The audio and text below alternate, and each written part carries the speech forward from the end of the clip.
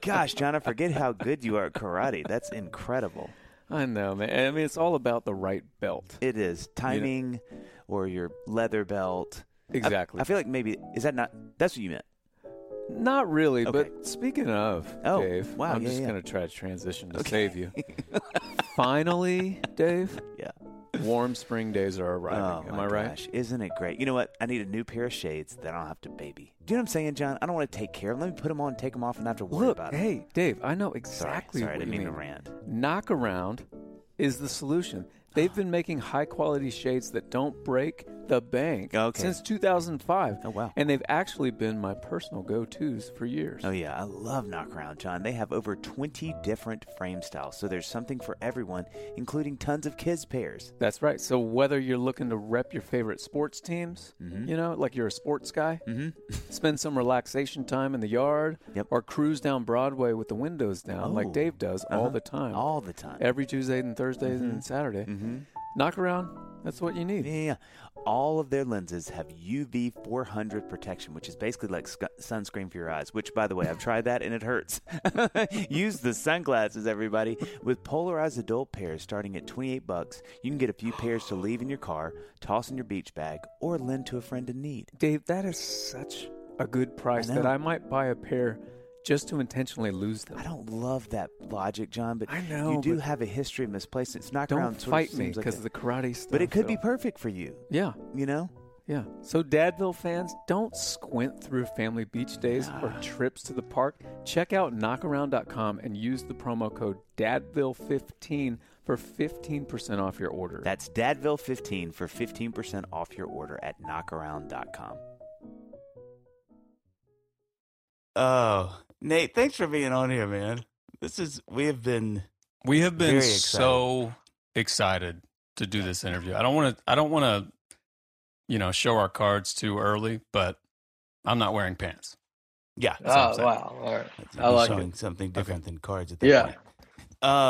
Okay, so Nate, the way we're just going to come in hot because you look like you're ready. Your hair is looking great. You look like I did it. Yeah, I fixed it up. You did it. That's I woke up like this. I just started going like this. You only sleep on that side. Yeah. You know what I love it's not about good. and I love about dad life is that you just needed to say I did it, and I knew what that meant. That meant I took a shower this morning. Yeah, that's all you needed to say. I was like, of course you did. This was a shower day. It's Wednesday. Okay, so Nate, what we start with Dadville is we start with what we call the brag sheet. So it's kind of like, here's what Nate's out there doing in the world. Look how awesome this guy is. That's basically what it is. It's just setting you up to win. All right. I like it. And so I like it. I hope you do. Speak awkward. So I want to start. The last paragraph of this is really amazing, and I kind of want to start there. Nate was featured as one of Esquire's best new comedians by Jim Gaffigan, who is a very funny man. One of Mark Maron's comedians to watch in Rolling Stone. One of Variety's 10 comics to watch for 2015, as number one on Vulture's 50 comedians you should know in 2015. His debut one-hour special, Full-Time Magic, premiered on Comedy Central that spring, followed by his debut album, Yelled At by a Clown, which is funny and terrifying, by the way, which reached number one on iTunes comedy charts and remained on Billboard's top 10 comedy charts for weeks. We just watched, and not to mention that you've had the two Netflix specials it talks about here, which the stand-ups, which I did like the deep dive because I've known about your comedy for a while. John and I are big fans, and we think you're very funny. But I did like, my wife and I did like the deep dive the other night where we literally had like a Nate night, which I'm going to trademark that, but where we watched everything, and it was so funny. But the stand was great. You have a 30-minute set there, and then the Tennessee Kid, which I have to say it, the Olivia bit, I may go in my top 10 funniest bits of all times. Oh, I mean, I'll take it. That I don't know what the rest of them would be. I'd need to think about it, but that one is really. You only have 4 other ones, but I'm still number 10, and you're like, oh, there's a big gap between that. Well, I just want to leave 4 for other good ones that may come later. It's so great. The Tennessee Kid's so funny, and now by the time people are listening to this, which we watched last night, and giggles abound. Which I'm going to be honest with you, helicopter bit maybe to me. You having to deal with the helicopter might have been secretly my favorite part of that whole bit with the new Netflix. Yeah, special. I was nervous about that being in there, like just hoping that it came across, because it was, it was like such a unique like with the special, it's like you don't want to do the special and like it feels like it's a COVID special, and it feels like it can only really live in this one time. But it was like with all the helicopter stuff, it was like able to show, I don't know, make it like kind of real. Like it was like, this is really it. I don't know what to do. There's and nothing plus, we can't do. you like to do specials in dangerous places. Do you know what I mean? That's what we did. Yeah. That's what we did. I think it was a police chase is what we were told. That's why there were so many helicopters. Are you serious? We found out after because it was a lot of helicopters. And it was like, God, this is a big problem. And someone was like, there was a police chase going on, and that's why Did you find out that the suspect was at the show? He's trying to get into the show. He's not a fan, to be honest, though. Like he was a heckler. He doesn't get it. He doesn't. He goes, I don't get what he does, is what he yelled at. That was just, he's like, I'm going to risk it out here rather than hide in here. Yeah. I mean, John and I talk about this all the time. We're both musicians, and we talk about it all the time. Like, if we could meet our great grandfather, like how he'd be like, tell me again what it is. We just write songs and we sing and people pay us. And he's like, so you never have to sweat? And you're like, well, I mean, it's like just how much you'd be like, summer shows, outside. Outside. Yeah, it's hot. But I could see like my great granddad yelling that from the crowd if he came back, like, do a real job. This is a real job.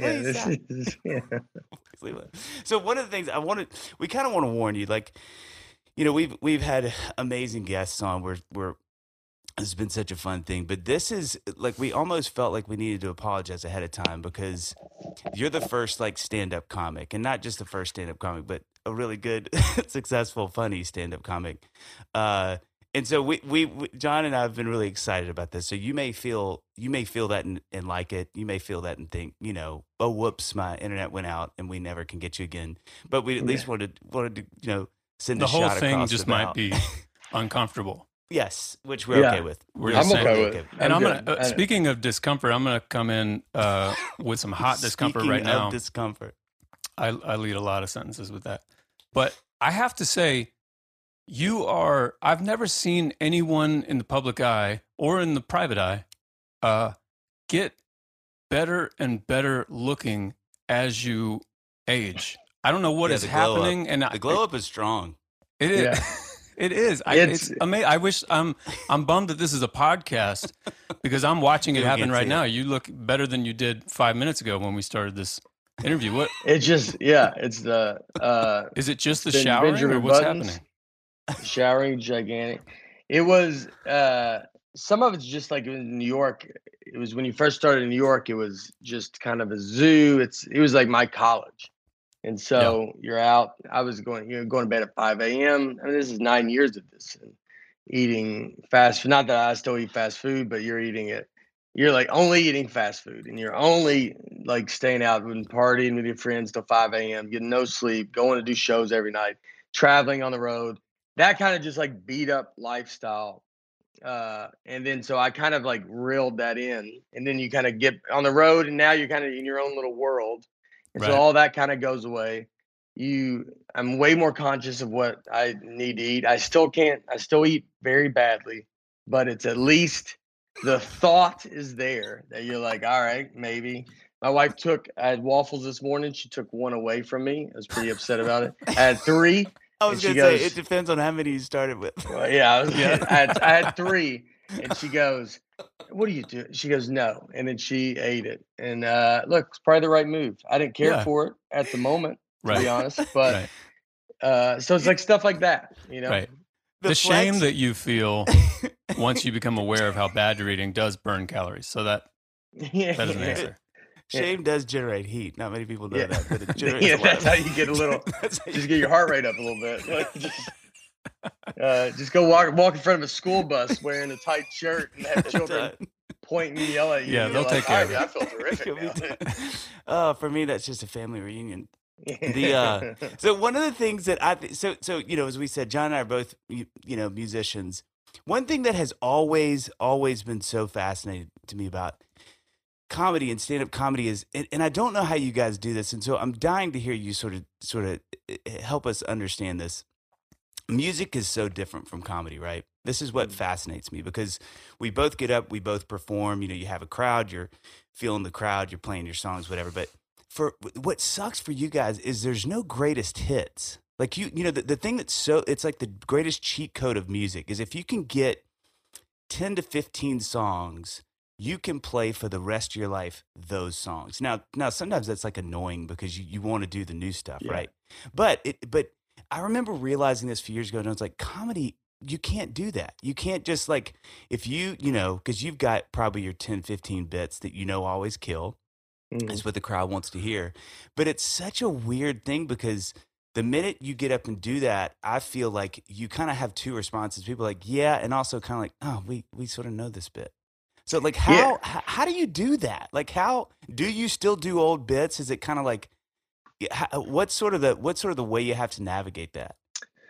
It's it's funny is musicians made me furious just because they gotta play those songs, and you're just like, God, dude, if I could just, I mean, all comics think about is like, if I could just do this and be done with it. Right.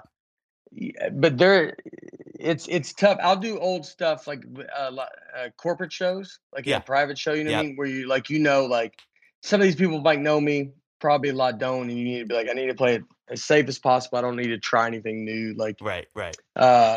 So I still do old stuff. I'm never not too far from doing old stuff, but you do have to write new stuff. So once your special comes out, I mean, everybody's seen it. They watch it. And I tend to I'm very lucky, but a lot of people watch my special over and over again. They know everything. I remember I have a joke about a dead horse, and someone yelled it out at a show. They're like, do the dead horse. And I would explain to them how like, I couldn't even remember it when I tried it. Like I kind of got out of telling it. And the other one is Olivia. Someone would yell out Olivia. And then I remember telling Eyes, I go, look, I know in theory you want me to tell this joke, but you are yelling the main funniest part of the joke is the word Olivia. That's the joke. That's the peak of the joke.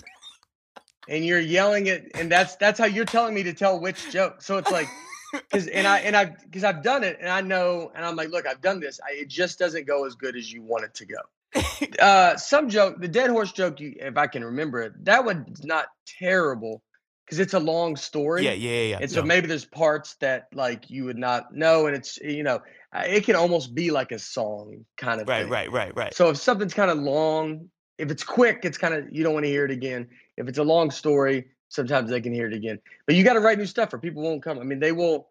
Like I've started trying to come up with new stuff now, and I have probably 20 to 30 minutes, depending on Sometimes it feels, and then so by the time the special comes out, when I get out on the road, you'll just have like, hopefully you have 40 minutes, and then I have to do 20 old. Because I don't have, so you do like an encore of like, all right, I'll do greatest hits. Okay. But I'll do greatest hits from like Yelled At by a Clown, like my Comedy Central special. Yeah. Because sometimes people don't know those. Yeah. And so then you're able to do some old stuff without, or I'll do iced coffee with cream. Like, it's like, you just do that. Like, that, and then people like hearing that. So the thing, like, I remember thinking that I watched the Seinfeld, comedian movie, which is such an amazing sort of like glimpse into that world. But I realized something. I was like, isn't it fascinating that Sting could get up, not the wrestler, that'd be a whole different kind of performance, but Sting, the musician, could get up at, let's say here in Nashville, somebody plays the Bluebird, right? Mm-hmm. We get done with the round, somebody goes, hey, Sting is here and he wants to play a couple songs, right? You'd be like, holy cow, he wants to play new songs. Well, everybody stays. He does the songs, even if the songs are terrible. Like, everybody in the crowd's like, yeah, this is not a good song. It's still Sting's voice. It's his guitar playing. It's like, it's his vibe. So even if the songs aren't, like blowing your mind, it's still Sting. There's a redemptive part of it. I realized with Seinfeld, when you watch him sort of bomb as he's putting that set together, it doesn't matter who you are in comedy. You can get up and it's Jerry Seinfeld. I mean, and if he bombs, it just bombs. There's kind of nothing. Yeah, people saw him and they can tell their friends, like I said. But what they're going to say is like, it wasn't very funny. They're not going to say like, I saw Sting and the songs were great. They're going to be like, I saw Sting and he sang and it sounded amazing. And I've always thought that is the thing that is so fascinating to me about what you guys do is you're always having to stay new, so that you can have a little bit, like you said, of where if you need to dip into something and, okay, I'll tell this bit. But even to your point, you may not have them in the brain. Like you could be like, oh, you Yeah. know what would kill right now, but I can't remember how it goes. Well, a lot of comics I do crowd work where they talk to the crowd and Oh, try yeah. to make fun of the crowd, that kind of stuff. And then signed comedians, a big reason is why I was in Chicago. I moved to New York because of comedian. I saw that in a No movie way. theater. Like it was like Seinfeld's like my guy. I've never met him, but that's like, I love that dude. Mhm. And so yeah, it's tough. I mean, you're coming up with new stuff you do, but I'm in that comedian. I think Colin Quinn tells him, he's like, even Jack Nicholson could get on stage and they'd give him 5 minutes of grace, and then the audience would be like, all right, Jack, tell a joke or get off stage. Like it's like that's the vibe of like comedy. Totally. Like you have to realize, like sometimes now I can tell it's kind of, because it's newer now. People are coming to shows and they know who I am, they know my act. And you have to, when you do new jokes, you have to pay attention that you're like, because the beginning of my set, people are usually very excited and they're going to laugh at almost anything I say. Because Do you they're think just about that? Is that where you put the joke where you're like, okay, this is the trial 2 minutes or 3 minutes? You can get away with a lot up top, Okay, but then okay. but you have to be aware of it because you don't want to end up, you can end up writing jokes. I think comedians can sometimes get too specific for their audience. It's like it goes away. Like you still need to be almost performing as if you're always trying to get a new audience. You never need to be like, I got my audience, I'm done, let's do right. it. Yeah. It's like I'm trying to always get more people. Yeah. And so you got to kind of write like that. So you got to sometimes be aware, like, all right, they're just excited. It's a fun night out. We're in a theater. It's a thing. So you're going to get some love up top, but then you do got to bring it. And, they're not going to boo you, but you can tell if a joke doesn't work. It's like, it doesn't get as big of a laugh. And like, all right, that needs to get better. Yeah. Well, it's funny, you say that all the comedians or musicians drive you crazy because you guys are always like, if we could just get on and the stage and just go into cruise mode. But when I get on stage for a concert, I am never worried about the music ever. Like maybe a month or 2 months before the tour, when we're putting stuff together and rehearsing with a band, that's when I'm not worried about the music, but that's when I'm putting the creative touches on transitions, all that kind of stuff. But my number one concern when I get on stage is making the audience laugh. Like I'm only thinking about mid-song banter. And I feel like it's the same. You have those artists who are like, you just know they don't say a word in between songs. I mean, Dave and I both did a tour with Johnny Lang back in the day. The dude is incredible, but he talking to the crowd that's not on his radar. He's not worried about that. And I look at him the same way that you just described comedians looking at musicians. I'm like, man, if I could just get on stage and just play my songs, that'd be great. But I have to connect. Like the first time I made a crowd laugh while I was on stage standing at a microphone, it's like poison. Like you got to have it back. It's my number one concern, Yeah, it's the best. I mean, I think about that a lot for like hearing, like I can get a joke. I mean, I can tell, I know the second you're going to laugh, like, which is kind of crazy. Like, it's because laughing is not a, it's not like the crowd's going to go crazy here, or it's hard to make someone laugh. And you can tell a joke and you go, I know y'all are going to laugh here. And sometimes, which has always been kind of fun, it's like Seinfeld would always say, he's like, he misses the days where no one knew him, where you get to go up and prove yourself to people. Yeah. And I still have that now. If I go do a corporate show or something, and these people don't know who I am.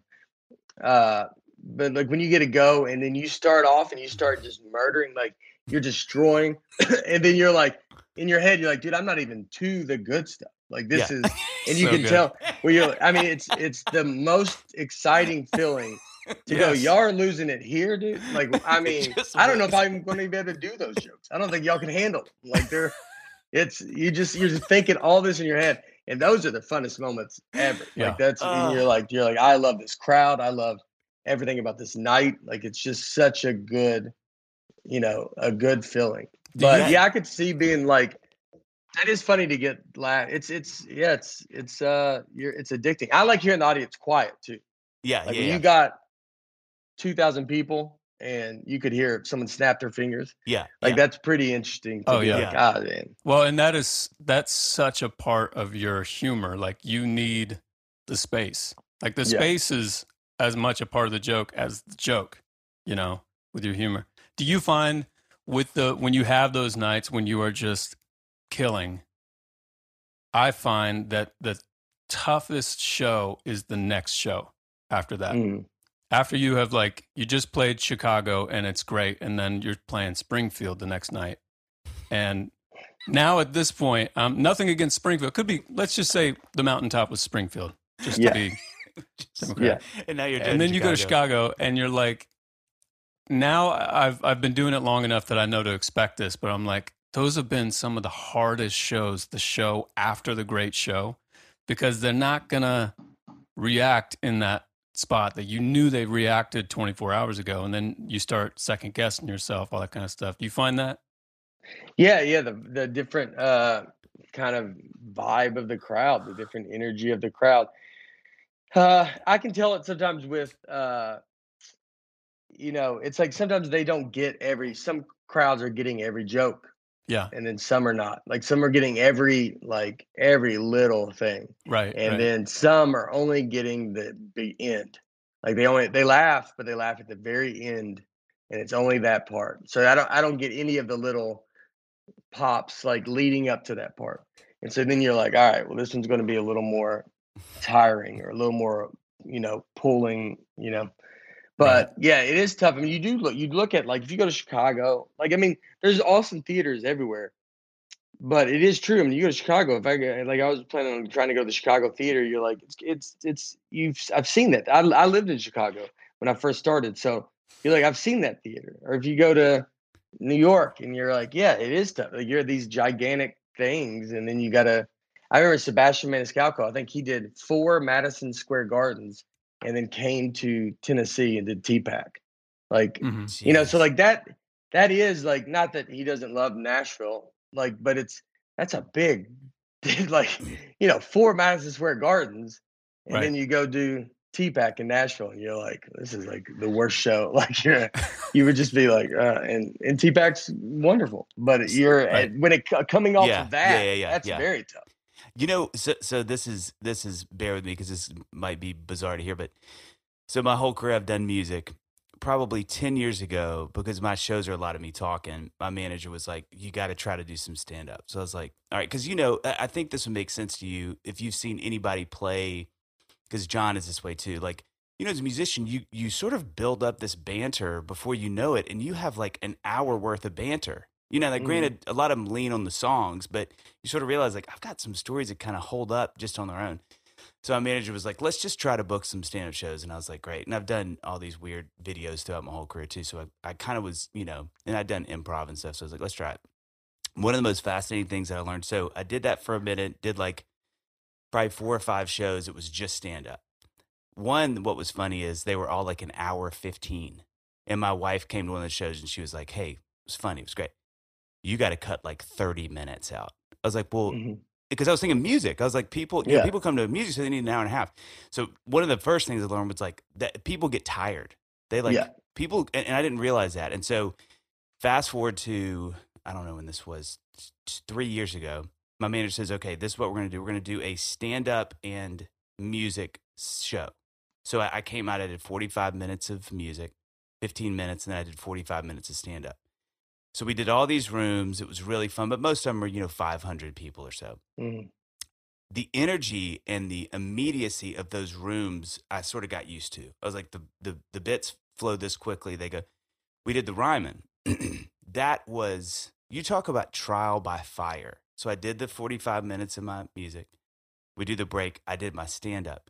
It was so crazy how much real time I was learning how laughter in a room like that, it lasts longer. And so I'd have to wait and wait. And then I'm like, what do I look like right now? Because if I'm sort of staring at the crowd, okay, they're done. So this is my wife, right? So I'm like, okay, well, walk, don't just stand, and it was crazy to learn, to your point, how you scale rooms differently with comedy, because you would hear the laughter. And you're like, dang, this is lasting 5 seconds. Yeah. Where in, a room that, like, I played in Portland, this place was like 300 people. It's like, and it's gone. And you're like, oh God, jump. You're moving the bits quicker because things have to flow quicker. It was crazy. Like, that would be something, to your point about moving. That would be, I mean, do you find yourself like, okay, tonight we're at a 45 mile per hour. Tonight we're at 90, tonight's 15 miles per hour at this room, is that something you find fluctuates? Yeah, absolutely. Like comedy clubs, you're very on top of them. So it's very, when I came from New York, and New York was very quick. You do shows in New York, you're in front of people that don't necessarily even want to be there. They don't know who you are. So you have to come out and like prove yourself every time. And you got to come out and just be like, blah, blah, blah, blah. And so when I even go back to New York, sometimes it'll take me like a couple shows. Even I'm just doing like comedy clubs, not doing a full hour, but like going and doing like 15 minutes. It'll take you a couple shows to be like, all right, let me get this New York rhythm back. It's kind of like quicker and like you can't just drag it out. But you do also have to teach yourself to be comfortable in that silence. You've got to be, because you got to look at, it's got to be confidence, without being confident that like the people can sit there and relax knowing that this guy knows what he's doing. He's in control. Like I'm not worried about where this is going to go. Right. And the rhyming is, the laugh from there, it's nuts. It's crazy. I mean, it's just, it hits you, it goes back, it's everywhere. Yeah. That's way more where if you go too quick, they're not going to hear stuff. Exactly. They're going to miss it because it's just different, And so you got to you got to be a little bit more like calmer. And, I'm trying to work on that pacing. When they get back into theaters to like the drive-in shows kind of helped with that because it was like I couldn't hear them. And so I have to pace myself off just knowing that, just like being like, I hope these jokes, I think they're doing That's got to be so bizarre. Oh, it's great. Yeah. I mean, people, when you are they honking when they're laughing? Chicago did. Chicago was the cool. So, but it was great. Chicago was one of the best shows I always remember probably for my whole career. Really? It's 500 cars. It was raining. It was 40 degrees out. Some people are still sitting out of the cars out front. And then when I walked on stage, you see all these flashing the lights and honking the horn. And when I would tell a joke, since they all got to have their windows up, I mean, I can't hear anything. They would honk, kind of just bop, bop, bop, bop, beep, beep, for like when they liked to joke. They didn't do it crazy. It wasn't going bing, It was just kind of like, and you learn that you're like, I really just need a reaction. Yeah. It's like, 100%. It's not like it has to be laugh. It just, I need some, dude, that's, it's so good. Yeah, I love that joke. And then you go, and to see that the whole show was, it feels like an experiment. It feels like that is literally like what Vanderbilt will be like, oh, we have this sociological test we're going to do, and let's see if it needs to be laughter. But that's exactly, you're right. During COVID, doing all these virtual shows where you're just, just an idiot in a room with a piano looking at a computer and you finish and there's just nothing. Yeah. I tried, like, brutal. I mean, I know you mentioned this, I think, in the last, in how you did a Zoom when Nate, but like I had a couple, like I got super motivated at the beginning of quarantine and I was like, I'm going to do an Instagram live every day. Like I think everybody did this. Yeah. And I would come on and I had like little funny bits, I had like a little piece of paper and I don't want to see them again because I think I'll lose years of my life because it was like, I'd see the numbers and be like, all right. And I'd be like, so I was running yesterday and I'm watching the number and this, it was a boy. No, it was a dog. And I'm just watching the numbers, and there's just no response. Like nobody's saying anything on the feed. And I was just like, I did it like 2 days, and I was like, we're just gonna play songs. This is a nightmare because I just was like, I couldn't finish a thought. I was like, no clue if it was even mildly funny. People be like, ha ha ha ha ha ha ha, and then little hearts, and I was like, God, this is torture. Yeah. Like, it's brutal. It's brutal. Yeah, it's like you gotta. It's tough to like. That's where like new jokes is like you can't. you got to do that kind of Zoom stuff. You got to do tried and true. Where you're like, look, I know this works. But I mean, when you're when like, you I said know you this is logged funny. on and it's just your face, and then you heard somebody say what they say about the comments. they said they go, oh, I don't know. They go, I don't know. It's some stupid comedian, and then it was just my stupid face on the Zoom, and that's all I heard. And I'm like, That is what's so that? brutal. Yeah. Oh man. Oh, it's it just- was it's so tough. good. The other thing that killed me, I just have to say this quickly. I wrote it down because I thought it was like almost profound what you said, where you did the bit and you you pop out. I mean, I'm doing the Chris Farley thing. I'm like, you remember when you? So forgive me for Oh, doing no. this. Your dad. I don't mind hearing it because it's not, like I know not a lot of people have seen it yet. Like they've seen it to you and like you saw it. Okay. Like, so I did feedback's not Okay. terrible right now. Well, I I'm think kinda this is actually the curious. Tennessee Kid, but you pop out. Say it without laughing. You pop out and surprise your dad, and he's looking at you like, "What?" And you're like, and you realize the crowd doesn't know who you are. And then you said something that I think is one of the most profound, hysterical things I've ever heard. That comedy for people who don't know it's comedy is just mean speech. Yeah. I mean, that feeling of people just kind of looking at you like, you're like, no, this is supposed to be funny. They're like, well, it just sounds like you're mad. You're just being mean. Yeah. Well, yeah. If no one sets something up, comedy. Because I've had sometimes people they'll be like, "Why is he being mean?" You're like, well, "Comedy's mean." It's the whole every joke on earth there's like annoyance is Yes. like Right. that's how you make funny. Yes. Yeah. And so like if they have no concept of it, I mean Like, they're what's like, wrong, oh man? god, Just like, this chill guy. out. It's Yeah. good to know that you don't mind hearing that kind of stuff because Dave and I actually like woke up early this morning Oh, to my get gosh. together, and we're like, we need a good 4.5 hours to just We get like we your made bits each other out of our system. We Like, made each other. John lives right across the street, and he came over, and we were brainstorming for this, which I'm sure you can tell just by how clean and all really the tight the research whole we've thing done. is. Yeah.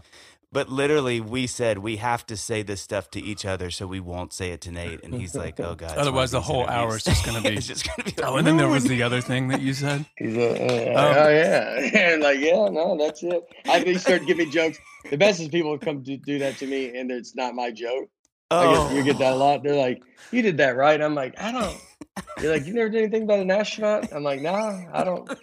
Kind of thing. They go, "I think sure? you did." You're like, "It's." I mean, it's pretty specific. I mean, like, it's not like a wife thing. It's like it would always be like, you ever do like you did a joke about a camel, astronaut camel eating a banana or something? And I'm like, I don't. I'm trying to think. Did I riff one night? Yeah, Maybe I did. maybe off the dome. I did something like that. You just Whenever don't I'm make- riffing off the cuff, I go with astronaut camel. That's sort of like. Yes. Dave, thank goodness we're finally out of the woods with winter. It's going to be over before we know it. Amen, amen. Have you gotten a chance to try those Sunday lawn care products? I just ordered mine last week. I'm so glad you asked, Dave, because I have. Oh, no way. And Sunday has exceeded my expectations. You can really tell the difference in personalized lawn care analysis and formulas and eco-friendliness. What do you think so far? Of your lawn, it's basically Jumanji over there. I'm super jealous. The good thing was it was really as easy as visiting getsunday.com and entering my home address. My personalized free lawn analysis came back in a matter of seconds. I've already learned so much about my lawn. Isn't it fascinating? It is. I mean, it makes getting serious about your grass fun. And you know, John, I've been serious about your grass for years. And in the past, I've spent hours, no, days working away, wasting precious time with my kids only to yield little results. Mainly weeds and brown grass. And the chemicals and other products, yuck. I agree. I'm so happy I can actually pronounce the ingredients Sunday uses.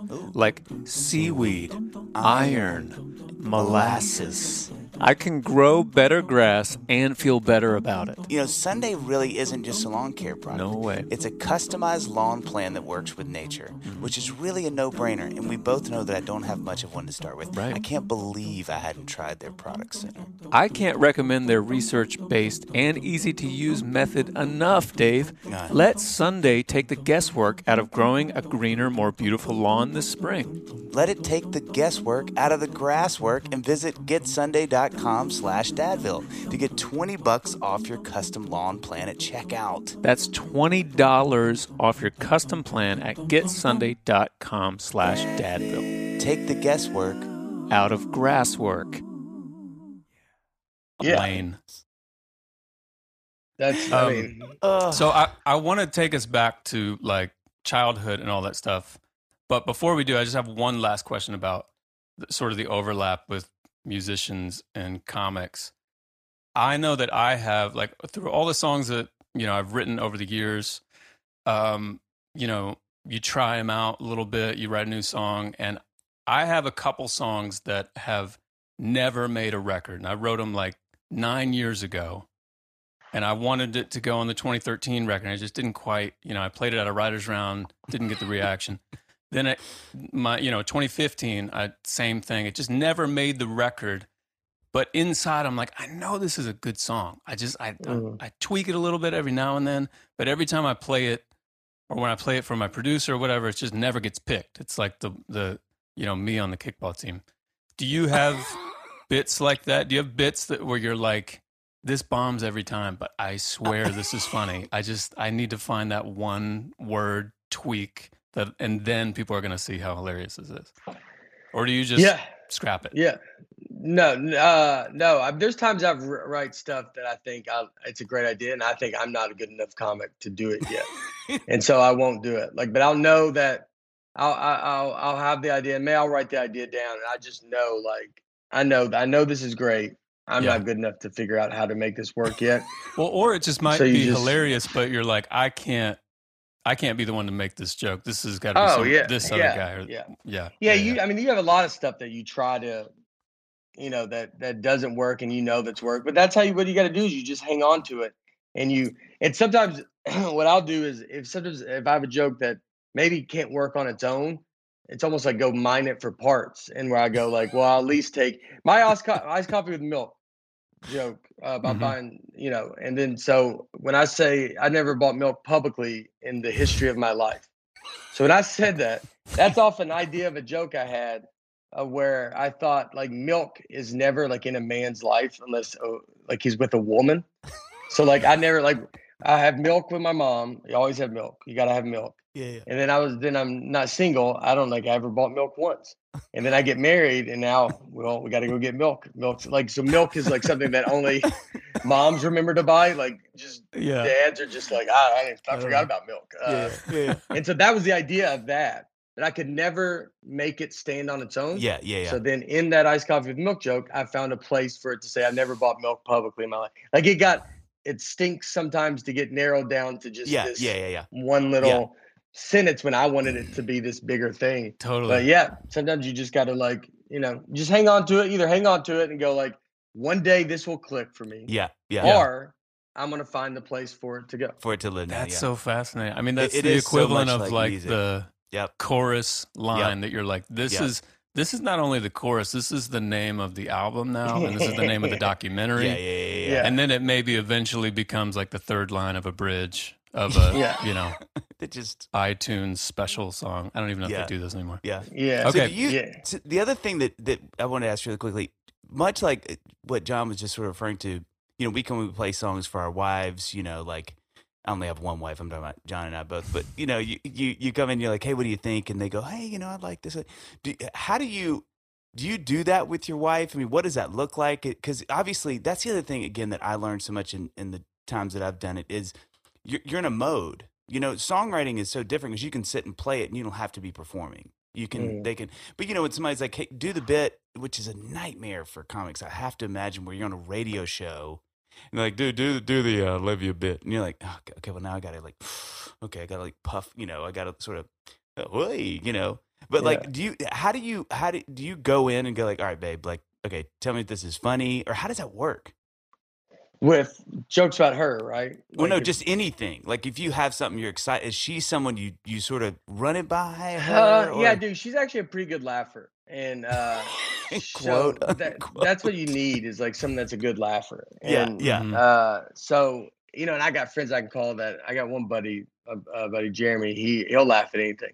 So if I need something, like, I just want like, no one's gonna like this joke, but I want something like, then I can tell him and I can be like, hey, that's good, right? Like, cause he's gonna laugh no matter what.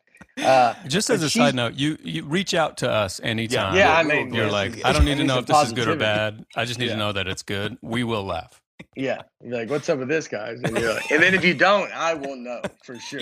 Yes. And I'm like, Yes. man, that must have been real bad. Real bad.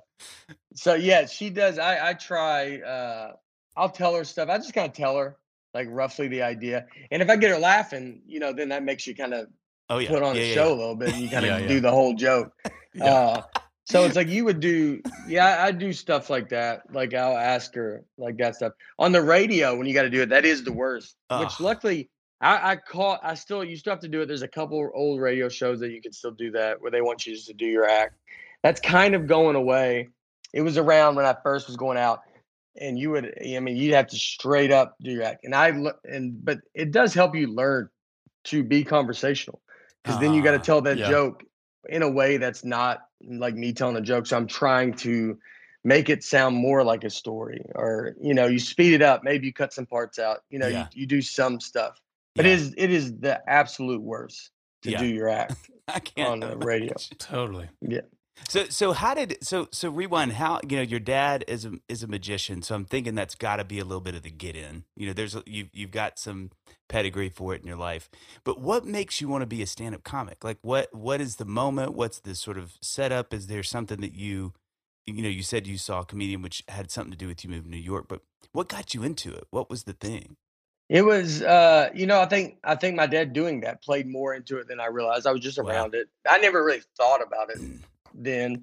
And then I remember, just being funny in high school and like people making jokes and making people laugh, and they would be like, and I was never like a class clown, but it was making people laugh, with just either ripping on people, making jokes, whatever. I remember doing one time talking at a party and telling us this long story.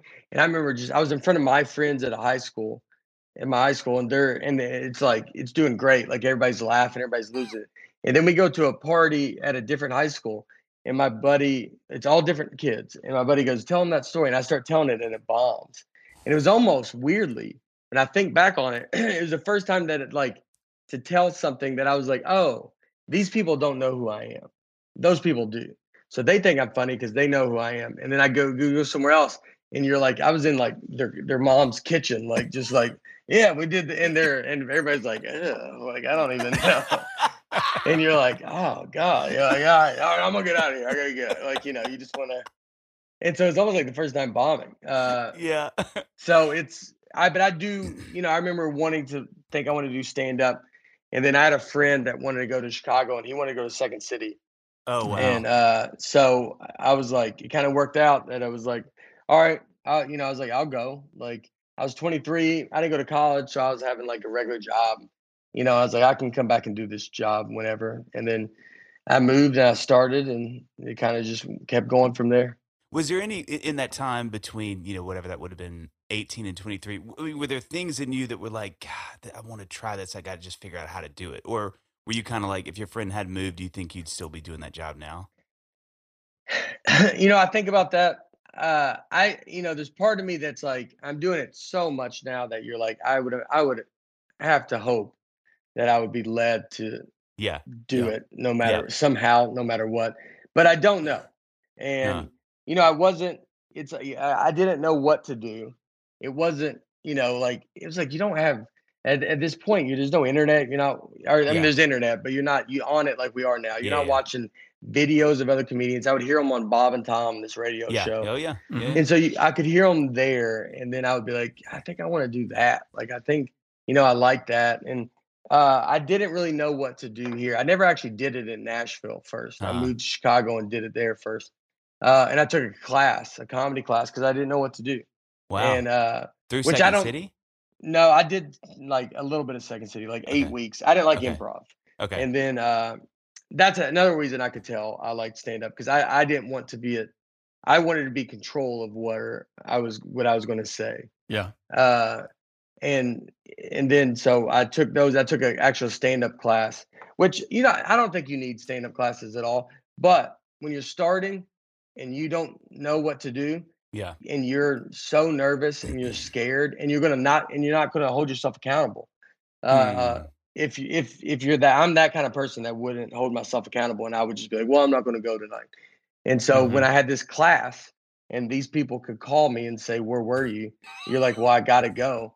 And then so you would go and just be around other comedians, like other people trying to start like you that are nervous as you are. Yeah. And then you get to also all be nervous together. And you're not at an open mic where you're kind of intimidated by the guy that's been doing it 2 years.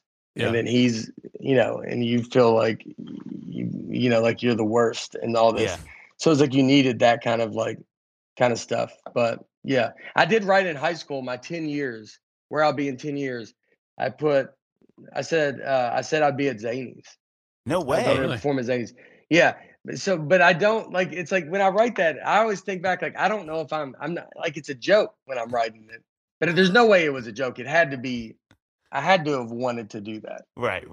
To write that, but I don't, there was never, I probably I don't know. You always hear sometimes people go, I knew when I was 5 years old, I wanted this. Yeah. I don't necessarily think I thought that, but everything kind of led to this. Yeah. That's so interesting because I watched some video of your dad, and he's hilarious. I mean, he is a stand-up comedian who does magic in his show. So what was the relationship like as you're growing up, and you're like, would you go to his shows? Did you think he was funny? Yeah. I mean, I would do, I've done a bunch of his shows. I'd be like I'd help him. We did stuff at our church. He would do shows at church, and I would always do something, kind of funny with him. So I was doing some kind of shows. I'd ruin some of his shows. I mean, he went to Tribeca, and so he came to my kindergarten, and he was a clown at the very beginning. So my dad started, he was a clown, and then he just started doing magic. But he's always done comedy in all of this stuff. And so he's doing his magic show, and one of the tricks was, and this is an old trick I'm not giving away, but there's it's a piece of board that has two doors that open, and then there's a dog, and the dog slides across, and you can see that you close the door. When the dog goes across, you can see that it crosses to the other door, and then you open that door, and the dog is like not there. And you're doing it it's a kid's trick that you have 5-year-olds be like, "Where's the dog?" And wherever they say, the dog's always in the other thing. So it's like, it was just for doing kids parties. And so I was going to help my dad, but I was 5, and then I got nervous. And so then my dad just sets me on stage behind him. Well, I'm behind the trick now. So I see that there's 2 dogs. That's how that trick's done.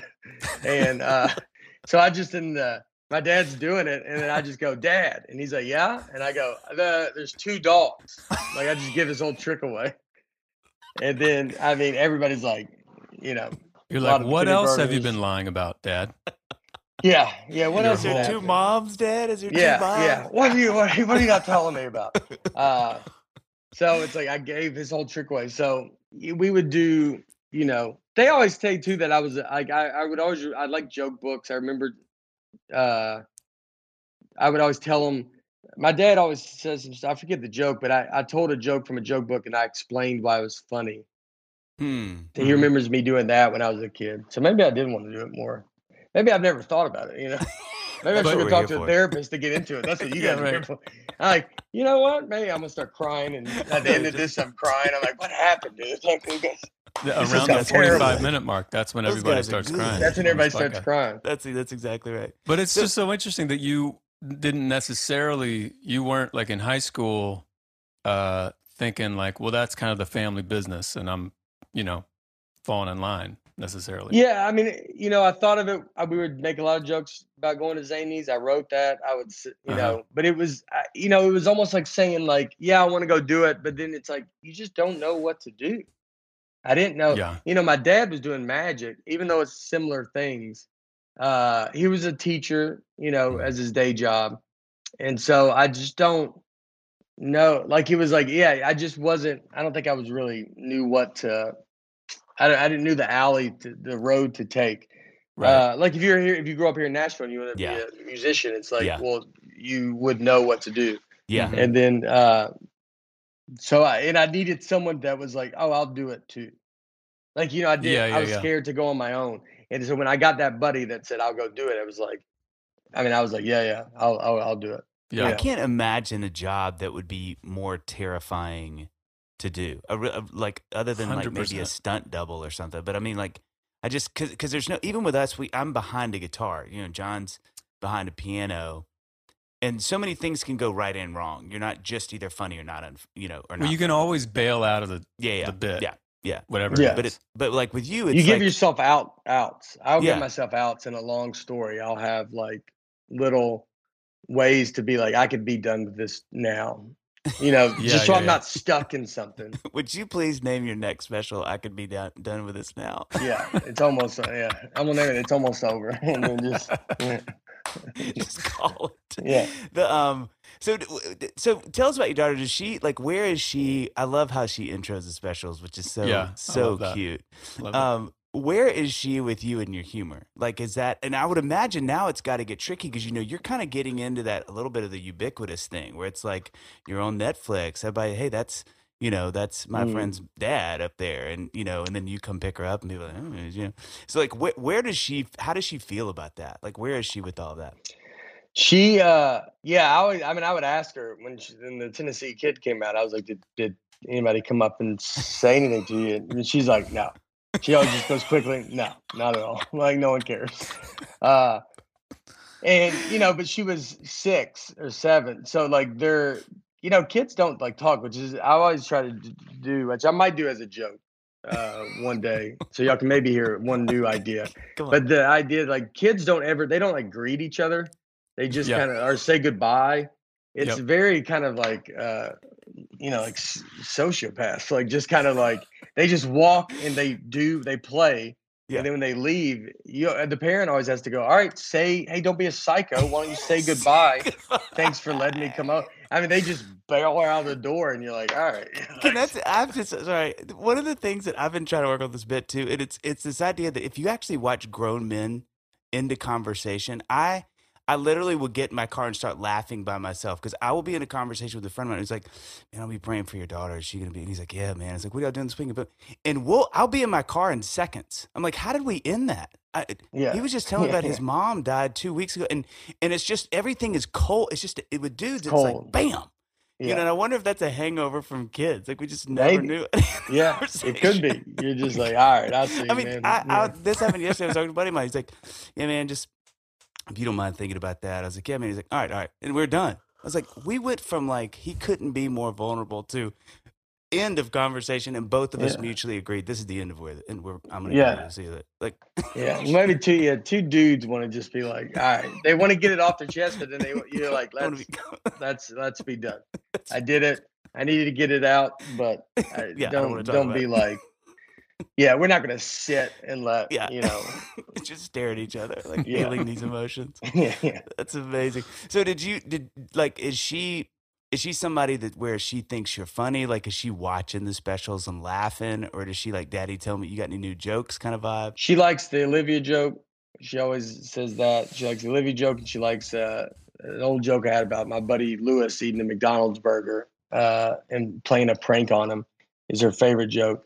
And then, we just did some promo stuff with Netflix where I watched the jokes about her with her. Oh my gosh. Oh, that's cool. And so she sees all these jokes. I would never do a joke that she doesn't know. Right. And I always tell her, I always say, like, I would never, if you don't want me to do a joke, or I would never do it. I don't ever want to cross the line of being a dad.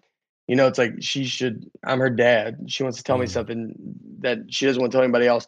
I'm not going to lose that. Right. That'd break my heart. I'd quit comedy before I'd lose the trust of that. Right. And now, if it's really funny, though, it's going to be pretty tough. So, like, I'm going to work on it. All of a sudden, that's your friend's daughter.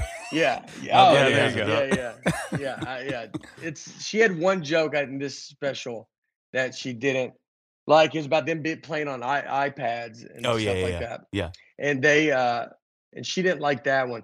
But that one I had to tell, I was like, look, it's not about you. That's every kid does this. Yeah. I go, it's these YouTube videos and billions of kids are watching it. So like I'm just kind of explaining comedy, but like I'm not making fun of you. It's the idea of it is it's all children are doing this. Right. And it's relatable for parents to I mean, it's not everything you said in that thing about how your daughter makes these videos on your phone, like, "Hey guys, subscribe, and today we're gonna do I have 3 videos from 2 days ago that my daughter's put together. I mean, you are doing the bit about my kids. Yes. Yeah. And that's what I would tell her, to be like, I talk about it as it's, or me or you or us going through this, but it's like, let's go find phones and I'll show you. There's hours of just, everybody's on iCloud. Everybody's got Totally. 100 videos and they're hours long, and it's y'all just making these. I was like, that's what it is. And so I'll explain that stuff to her. She has had some people, she said there's been people more at her school that come up and be like, say like they like me or something. Mm-hmm. So like it's definitely people are getting it used. She's getting used to that more. But it's like normal to her. It's like, your kids, y'all are musicians. My dad was a magician. Like, in a weird way, you don't think someone has to tell you that it's not normal. Yeah. Like that's well said. When you grow Very up well with said. it, they have to go, yeah, when you're like, my dad's a magician, I blow over it. And they're like, yeah, man, you got to talk about it. Like, that's not a regular thing. And I'm like, what? Your dad's not a magician, dude? Like, he goes, your dad wouldn't pull car keys out of your ears? He didn't do that? Like, yeah. No. My one of my friends, they have quads, which is crazy. Like, they had 4 kids at once. And she was laughing at me. She said that her daughter came over to play with our daughter, and they saw me around, because I have a studio in the backyard, and I was working writing, and I kind of came in and was eating lunch, and I saw them at church next weekend. They were like crying, laughing. I was like, what's so funny? They said, well, our daughter came home and they went to her dad, and she was like, Dad, what does Mr. Barnes do? And he was like, oh, he's a musician, he plays. And she was like, he was just like there, like all day, just like hanging out. He's like, yeah, that's what they do. And she goes, why can't you do that? He's home all the time. And then it was like turned into shame, which of course he got hot and started sweating. But I think like it made me realize like this is it's such a weird thing when you do something where you're around and your kid thinks, well, of course that's normal. And with that, I was going to ask you, what does traveling look like, and how does she do with that? Because obviously, I think that's one of the trickiest parts of what you do, is that you can't do it from afar. I mean, you can with the Netflix specials, but it's an in-person thing. Yeah, it is funny. They do, the kids do notice that, where they just think, they'll be like, well, all her friends are like, well, Harper's dad doesn't work. Like, and they, because they're, and it is tough, because it's tough for us to have friends, because even as a grown man, I'll call my buddies and be like, what are you doing today? They're like, I don't know, working, dude. Like, what are you, an idiot? And I'm like, I thought we'd go see a movie the other day, dude. I thought it was a good day to go see a movie. And they're like, what are you, insane, dude? Like, it's raining outside. Like, let's go see a movie. Yeah. I wake up, I don't go to bed till 2. Like, I wake up at like 9:30, 9 a.m.'s like, I mean, I got to set an alarm for 9 a.m. I'm like, what is happening? Like, they're don't you worry? I mean, John and I laugh at this. Don't you sort of worry about her husband someday? Like, her normal is going to be so interesting that whoever she marries, she's like, why are you awake right now? And where are you going? He's like, I have a job. Where do you go every day? What are you doing? Like, how do you not?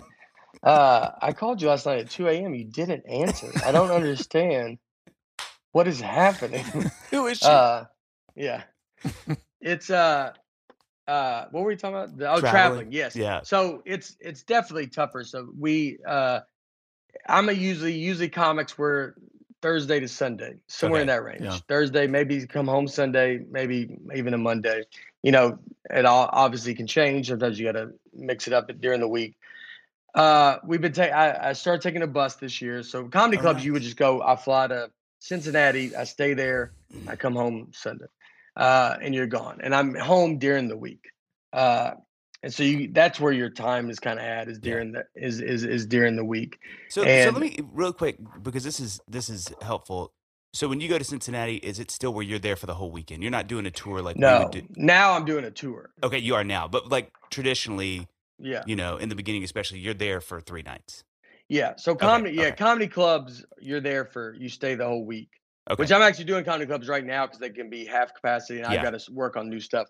But I'm doing theaters now, so I get a bus, and you do each city. So I drive to the city. We leave, just like y'all leave at midnight. Wake up, So she'll come on the bus with me some, and that's the greatest. I mean, it's So her fun. favorite thing on earth is to be on that bus. She loves it. Will your wife The- come too? Yeah, yeah. Okay. Not a ton, but like I mean, she's in school now, and like Oh, there's yeah, you yeah. know, but it's when the bus can come here, it's just easy to hop on Yeah, and then we yeah. just go do stuff.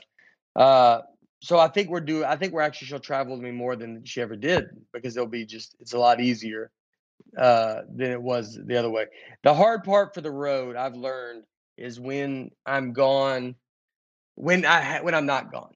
It's like Oh, when wow. if you get home for like a month and then they go, okay, dad's here. And then then you're like, hey, I'm starting back up. And then that first Yeah. time you kind of go out. And then those are like kind of, they got just because they got to get back used to you kind of being gone.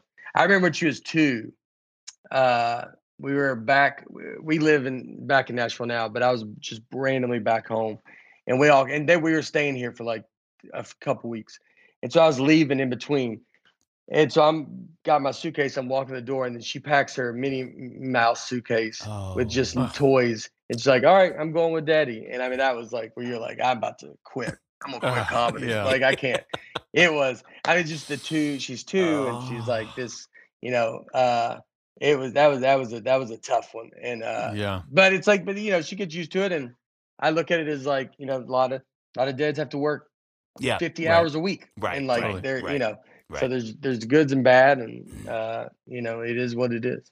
And it's so great that you enjoy it. I mean, that sounds ridiculous to say, but it's such a different thing seeing your dad do something if he's gone, but he's really enjoying doing it. Like it gives Yes. you life. Yeah. We have one kid too, and someone brought up, I'd have liked to have another kid. We kind of had a kid late, but a friend of ours said, very nice.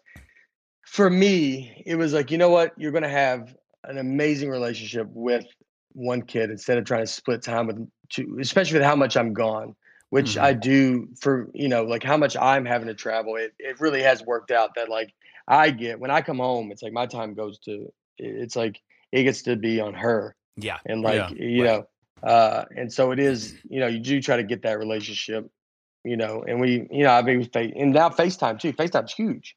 Yeah. You at least see them Yeah. every Yeah. night, every day. Yeah. Yeah. How do you feel about FaceTime though? Because when I became a dad, and at first I was like, okay, I'm going to move to Nashville from Indianapolis because I was like, I'm going to have to write songs for other people because now that I have kids, I can't travel anymore. Which obviously that I still travel, but I'm like, oh, we got FaceTime. That'll be great. It's like we're in the same room, and I have a intense love-hate relationship with FaceTime. I love the way that you started your special FaceTiming with your family because I'm like, I mean, it really took till maybe my kids were like 6, my oldest 6, 7, before FaceTime became something that wasn't giving me motion sickness, and I had to just, eventually This hang up shot. on my kids. Yeah. Yeah, it's just like Where they're holding the double phone like chins. this. Like, Dad. Yeah. and Yeah. like, They're going to talk see on their brains. FaceTime. I mean, you see it. You see younger people like when they're out, they're being like Target. They're like FaceTiming their friend, and you're like, "What are you, a crazy I mean, person?" this is a But like, Viking. that's almost like they're just used to that. My daughter can't wait to hang up on me on FaceTime. I mean, it's like I'll be FaceTime her, and it's like, all right, well, I'm about to go. Okay, all right, bye. And she's I just love gone. that. Like it's just a boom. I Like love they that. love it. Like they have See ya. no emotion with it. Just Yeah. X. See ya. See ya. Yeah. And you're like, yeah, sorry to bother you. Sorry. That's a That's life you're living that I'm paying for out there in Yeah, yeah. Nashville. Yeah. So before we go, we have a couple questions we ask at the end. But before we go, we have to speak to this bit that I think is my favorite. I'm gonna start giggling. I'm a giggler. I come from a long line of gigglers. When you talk, but this podcast is called Dadville. Yeah. As you know, I hope you know. You may not know this is a sports podcast. I don't know. I'm here. When you do the bit about your daughter in school and it ends, Oh my gosh. I'm not going to give it away because for the people that haven't seen it, it is you go from Common Core math into your daughter and being on the bus, which that bit I'm trying not to laugh right now, but that sentiment as dads is so universal. And I think what's tricky is you there's the dad shame of like, I should be involved and I should know everything about my daughter and kids. And then there's the other half, you're like, I just can't, how I can't do that. Like my brain doesn't work to do that. You know, like that disconnect with like, I mean, I watched the special and the next morning, this morning, I am signing one of my 9-year-olds. Hey, Dad, will you sign this all the work I did? Yes, sure, sign it. And my wife walks in. She's like, hey, do you ever read those to like see if he actually did the work? I was like, She's like, well, you should do that. And I was like, well, I trust him. She's like, he's 9. What do you mean? Like, he's not. What has he done to earn your trust? And then she checks it, and of course, he's first child overachiever. So by the grace of God, he had done it. But my brain was like, okay, what else? Yeah, cool, move on. Like, there's just no like. What is it about? What is it about that? I think that's why that joke is so universal. Again, I'm not going to give it away. I want people to watch it. But what is it about that feeling of like, why are you calling me about why would you not call the mom? She's the one you talk to about these problems. Yeah. It's just a common, it's like we're like, that's what the wonderful thing about stand up is like when you do these jokes and you can tell when they hit that you're like, you're like, this is something that everybody goes through. Yes. And this thought is I am, you can just tell like, you're like, I'm in their brain with this thought. Like they're like, yeah, dude. Like, and they're just so on board. And it's like, it's a pretty awesome, like, that's the stuff you're searching for is like that kind of, and sometimes it's always, you can tell when sometimes it feels too obvious. Those are the ones that sometimes you're like, well, no, that's the one you can almost talk yourself out of it and be like, I don't know if that's anybody's or you think no one's going to know what that is. And then you just like, well, let me try it. Yeah. And then you try it. And then when they do that at the end, you're like, it's like, all right, that was. It's such a people dad. get it's just such a dad. It's a very dad thing. We mean well. There's no ill will, but it's just we don't have the tools. No, you just don't. Yeah, it's just not in your thought process. I mean, that's what's wonderful about it's like about a family. It's like it's like like my wife she does a lot of that kind of stuff of just their life is if my wife leaves and I have to get dinner for us, it's like I mean, we're going to McDonald's. Yes, we're not even now. Sort of. Yes, and they'll know my name. Thinking about food. Yeah. Dave, you're back. Is Annie out? Yeah, she's out for the night. Yeah, she's out. John had a thing that happened that I stole from my comedy, for my stand-up show, but where and I just thought if this is not the temperature of where dads are, he was walking. We live right off Belmont near in 12 South, and he was just walking his 2 girls up the street, and a woman stopped him and said, good for you. And he was like, she's like, you are such a great dad. And kept walking. Yeah. And I'm like, what's the, like, what less could I be doing right now? I'm just pushing my daughters in a stroller. Like, if I were Amy, is that she would where just we've blow right past. Yeah. America. If you're Amy, she's like, where's the father? She yells at him like, exactly. You're like, she's like, they're not strapped in. You're not doing it right. I had that same thing with it. I changed my tire and it was, and my daughter was with me and I said, I'm going to do this. Instead of calling someone, I was like, I want her to do it. I want her to see this. I want her to show her. I mean, she's 8. It's not like, and I mean, it was brutal to change his tire. And this guy drove up and he goes, and he said, he's like, good for you, man. He's like, it's good for you showing her that. It doesn't help, by the way, which I could have used a ton of, because an 8-year-old brings nothing to the table when you're like, roll that tire over here, and it's like you just fall, and then I'm like at a jack. It just was. I'm trying to hold the tire and get like the nuts on, and I'm just sitting here like, can you see? Can you screw it? Like, it was just like this is not worth it. Which might be a joke too. Might have 2 jokes come out of this podcast that we can get, that it can come into real material. I'm just imagining you just did the shimmy getting the wheel on. I mean, who doesn't know that? Honey, can you tell Daddy this is a YouTube video? Don't get off the phone. Help me. Show me. Is it as people drive by, just like, good They're job. all proud of you. Yeah, but they're not helping. Oh my gosh, that's so funny. Okay, so we have 2 questions we ask at the end of every podcast, and you might want to buckle up because these are potent. These are potent potables. Okay, the first question: what is the one thing you want your daughter to know, other than Common Core math? Yeah, to get that. I want her to be like independent, like that. Like I want her to be independent, self-aware, independent. I don't want her to have to rely on anybody. Like I don't want her to ever feel like she has to rely on someone. I want her to know that she can do whatever she wants to do, and she could be in charge. And if someone doesn't help her, she can always say, "Doesn't matter. I'll figure it out on my own." So I would imagine that. Yeah, that's great. Yeah. All right, last question. What do you want your daughter to say at your funeral? I want her to say to make sure I'm dad. I actually had a joke. This day actually do have a joke about this because I have a joke that the idea.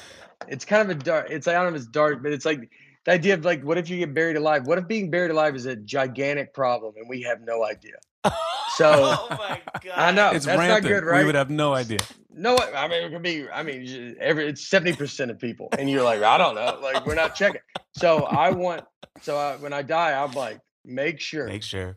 And so, cut my head off and bury it. Then another thing. She's got to say a lot of stuff, to be honest. So I'm gonna have a list of stuff. She's gonna go. He told me I have to make sure he's dead. So I need to really be sure. Yeah. Are you guys positive? Yes. So, yes, but overall, I hope. I hope that she. I